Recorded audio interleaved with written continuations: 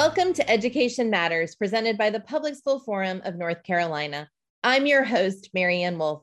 Today's show comes to us from the Dudley Flood Center for Educational Equity and Opportunity Student Voices Series, Implications of Desegregation on the North Carolina Teacher Pipeline. This event explored the difficult experiences of students and educators of color during the years following the landmark decision of Brown versus the Board of Education.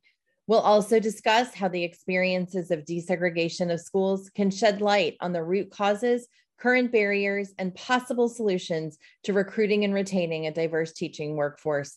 You will hear directly from teachers and students at that time.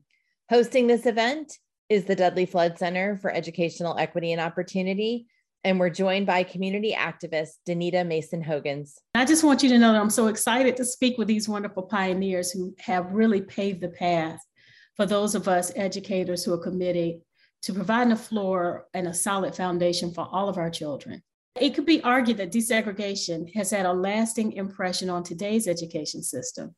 In your opinion, what are three major impacts of desegregation on the teaching profession and education in general that we see today? To see the numbers of Black and Brown teachers that were not only exited the field, but also were displaced from the field of education. And so what does that mean? What does that mean for our children today? It means that our children don't see people in the classroom that look like them. So that's one of the things. The other is also desegregation, also the impact that it had on our teachers in the field, as we talked about the fact of them being educated and highly educated, where some of their white counterparts were not. But at the same time, when we look at positions that are available for them now in the field, they don't have the same opportunity to be able to exceed in the profession in the field. The resources that were available to our Black and Brown children, to me, it reminds me so much of the way it was when I attempted to integrate schools in 1957. And so how can that be access to a high quality education for our children? There was an element of continuity between school and the rest of society prior to desegregation. So much so that in the school in which I began teaching, I knew every child's parent, I knew every child's background, and I knew where the needs were firsthand. And I had the notion that they had enough confidence in my expertise that when I said something to them, they took it quite seriously. So I knew that the provocation to move from where they were to where they could possibly go was as important as the math that I was teaching or the science or whatever else it was. And so there was that inculcation factor that I felt very free to do. I'm not certain that teachers felt, as a matter of fact, I'm certain they didn't feel free to do that as we moved into a different environment. First of all, there wasn't enough trust among the parents, and parents, kids bring to school whatever the parents have inculcated in them. Students don't invent very much in first grade. They do what they've been programmed to do. And one of the things they've been programmed to do was to have very little faith in the knowledge of people of color. And then finally, we had a support system which we had accumulated from other entities, the faith-based community and communities. You know, Boy Scouts were in my school. Programs that would normally not be in school today were in my school, so we didn't differentiate. While I was a teacher, I was also a Boy Scout master. I was a 4-H club leader. And one hat didn't get in the other way of those because there's continuity. We recognize that was more. And that is not at the expense of classroom lesson, by the way. Because back then we used to have something called homeroom. We had 20 minutes at the start of school in which a cadre of kids were assigned to me specifically, to every teacher. And then that we did what one might have done at home. We were aware of the law, but we also realized that the law said that we were in loco parentis. That means in the place of parent. And I exercised the prerogative that a parent would have been exercising had they had the capacity and capability and all that was needed to do so. And so that's just a few of the things that we might have sacrificed because we didn't. And by the way, they were portable. We simply weren't able to. We were simply able to take them with us. We know that school desegregation was a pivotal time for Americans, and it was a step towards breaking down systemic barriers and oppression. As we've all reckoned with racist policies, laws, and systems, how can school systems learn from the mistakes during desegregation efforts and use this learning to address issues of educational inequities? And what impact do you think that'll have on the teaching profession and students? I know that being a teacher, starting as a new teacher in 1970, students were angry because they had to leave schools, and dealing with that, as Dr. Flood said, I did, and other teachers did a lot more than teacher content. I taught students, and I was trying to help people deal with the anxiousness they were experiencing, the long bus rides, some of them just to get to the school where I was, an hour there and an hour back. And the anger that they were feeling, I worked with them on that, my students, and teachers who were experiencing that kind of anger. In our system, we had 3 of everything, where other systems probably had 2. And folks were not happy with the way the desegregation plan for our school system was happening. And teachers were highly respected when I started teaching. If you said you were a teacher, it was kind of like you were in the presence of someone really special. And that's what I've seen disappear over time, from my own time being in education. I was there for 33 years to even today. But getting the respect for the profession back in focus, and that kind of decision will help young people who want to be teachers, but are afraid, well, I can't live on that salary, or I'm going to deal with a lot of foolishness in a school that I shouldn't have to deal with. But, you know, we're more than teachers when we're there. We are parents. Supporting our teachers, supporting them politically in terms of salaries and restoring the benefits that they used to have in education. All of that needs to happen and put us back, I say, at the top of all the professions, because we wouldn't have all the other ones if we didn't have teachers. I bring a little bit different perspective because I was not an educator. I was a student, and I had the opportunity to go to both segregated and desegregated schools. But one of the things that these great educators on the line here have not mentioned was how much the encouragement was just for having them there in the classroom. We got started out when schools desegregated. A lot of things, in my opinion, just went crazy. Very first thing they did was they started taking, as we know, they started taking Black kids out of their neighborhoods and busing them to other schools. Well, along with the long drives and all the other things that had to go on, there was the loss of community. The reason that I think so much was lost in the respect for teachers, respect for the profession and so forth, was because by the time they got to that end of that long bus ride, the people who were meeting them there when they stepped out the bus, whether they looked like them or not, were not necessarily encouraging, loving, if I can say that, kind of influences for them. So that was one thing. One of the other things that went on was when I began to understand what the civil rights movement was about, it was to make sure that we had equality. We wanted the same things they had in the other schools. They weren't going to give them to us, so we were going to have to go to their schools.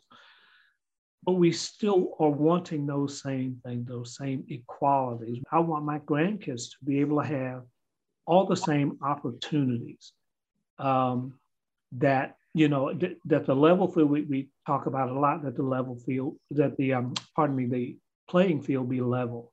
Our schools, along with our teachers, used to be integral to the community. They were what bound the community together and the people together. Well, now those schools that were standing in the 50s and 60s and 70s have become decrepit, rundown buildings in the middle of a community, as opposed to putting money back in. I'm not necessarily an advocate for resegregating schools, but the school is there in the community. And that's how you get to know the people around you. And that's how you get to see the teachers coming up and say, you know what, I want to be like them. I want to be like, one of them in my community. Prior to desegregation, being an educator was a prominent profession among Black and Brown communities.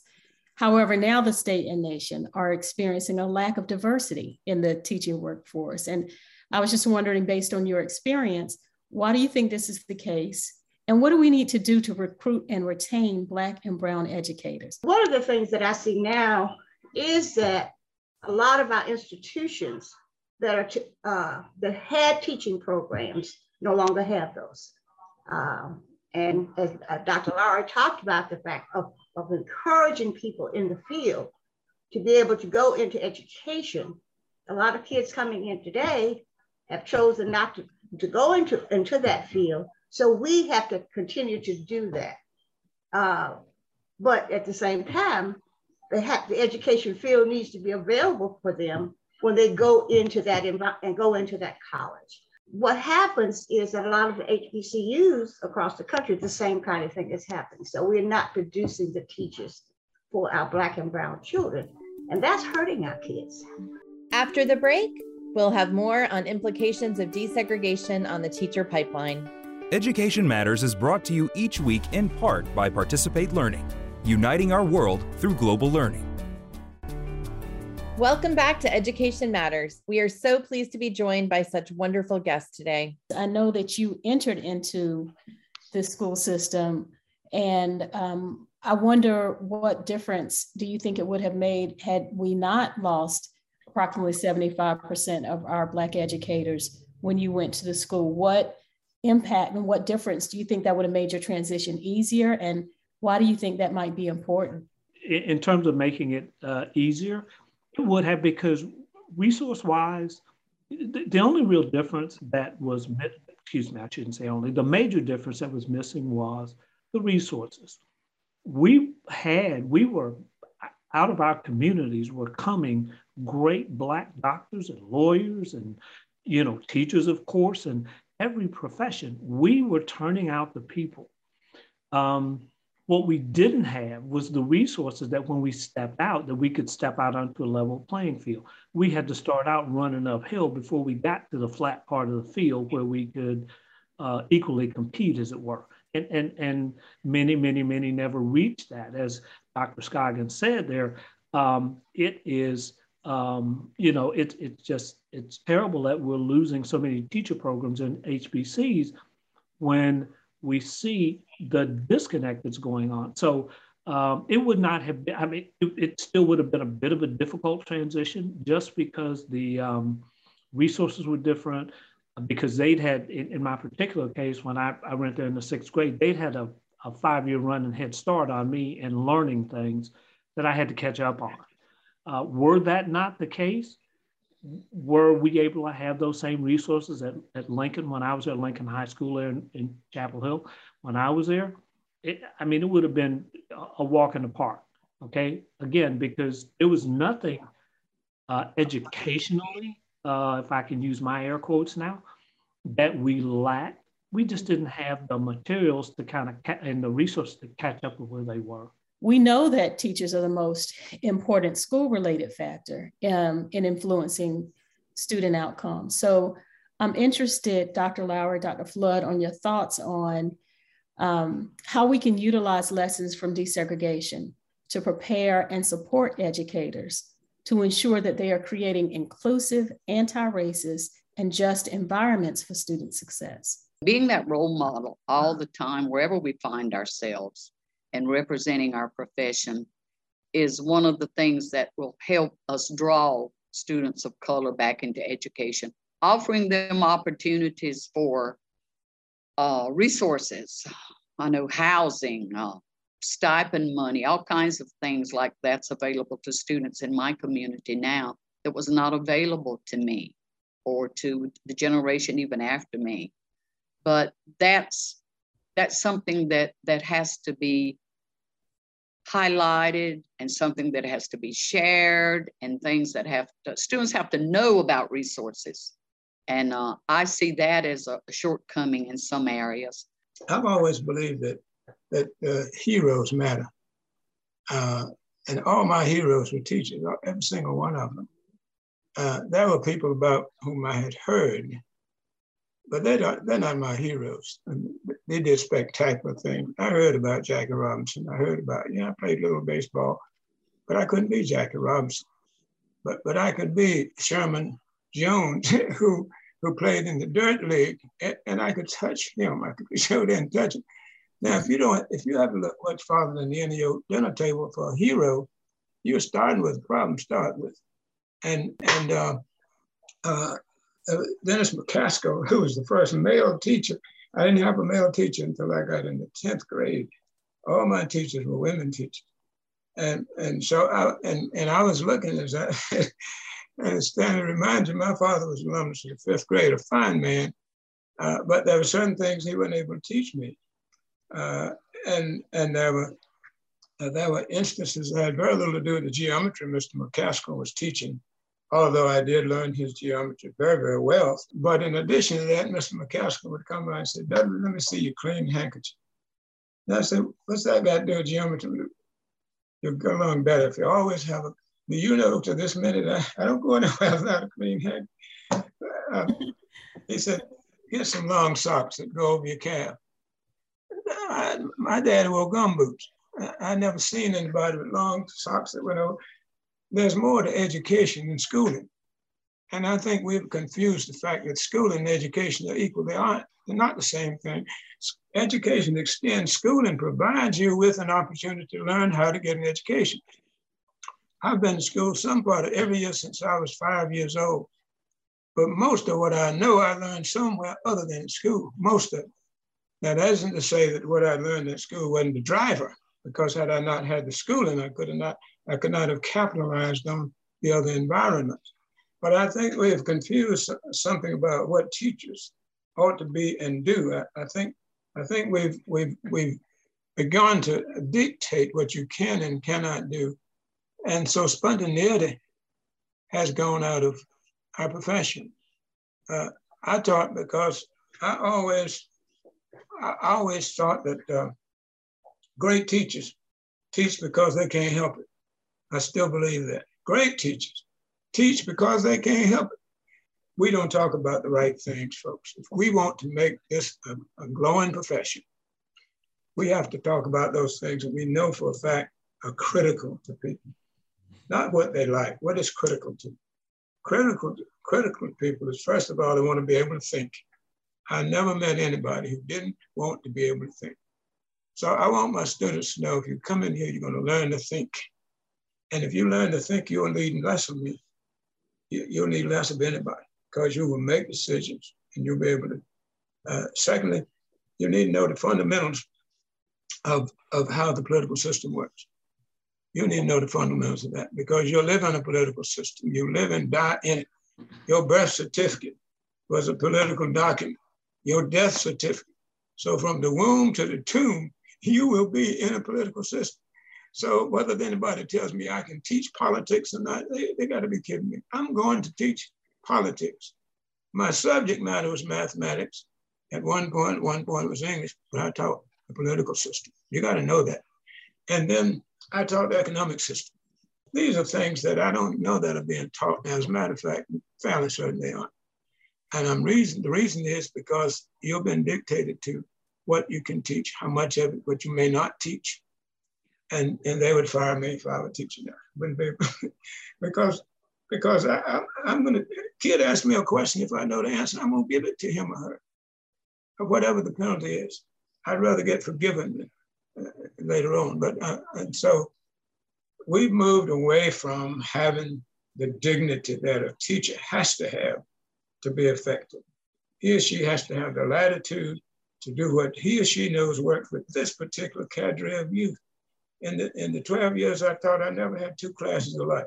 In particular, I don't know that we have enough information about Native folks and the integration or desegregation of Native children in the school systems. What are your thoughts on that, and how important do you think it is that we document some of these stories in history so that we can learn from them? All that needs to be, I say, written down, because I've seen people talk about it without information, without knowing. And I saw schools, people march at schools that were predominantly Indian schools because their children had to leave that school and go to another community. And I shared about the young men from a school system that was within a city limits that came to the high school where I taught because they weren't allowed to go to the school there. And we have to write that. Someone has to tell our story. Someone has to be part of that. One young lady that I taught in high school wanted to tell her story about being in school during desegregation and the impact it had on her life. So she asked a group of women, you know, can we tell our stories? So we wrote our stories, someone scripted our stories, and we did a production at a regional theater. And we told our stories about our teachers and about the schools and about one young lady who was there during desegregation and the friends that she developed. And she said that come from the support that came from the teachers who were in that school. I can remember opening the fall of 1970, and there were teachers there who had been reassigned. They still came to that school every day in defiance of being reassigned to other schools.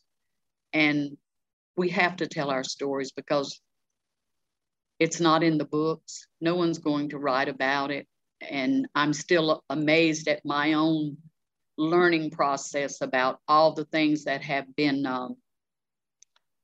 created, invented, developed by people of color in this country that it's not in the books. I checked the books. My grandchildren, 2 in high school and 1 in elementary.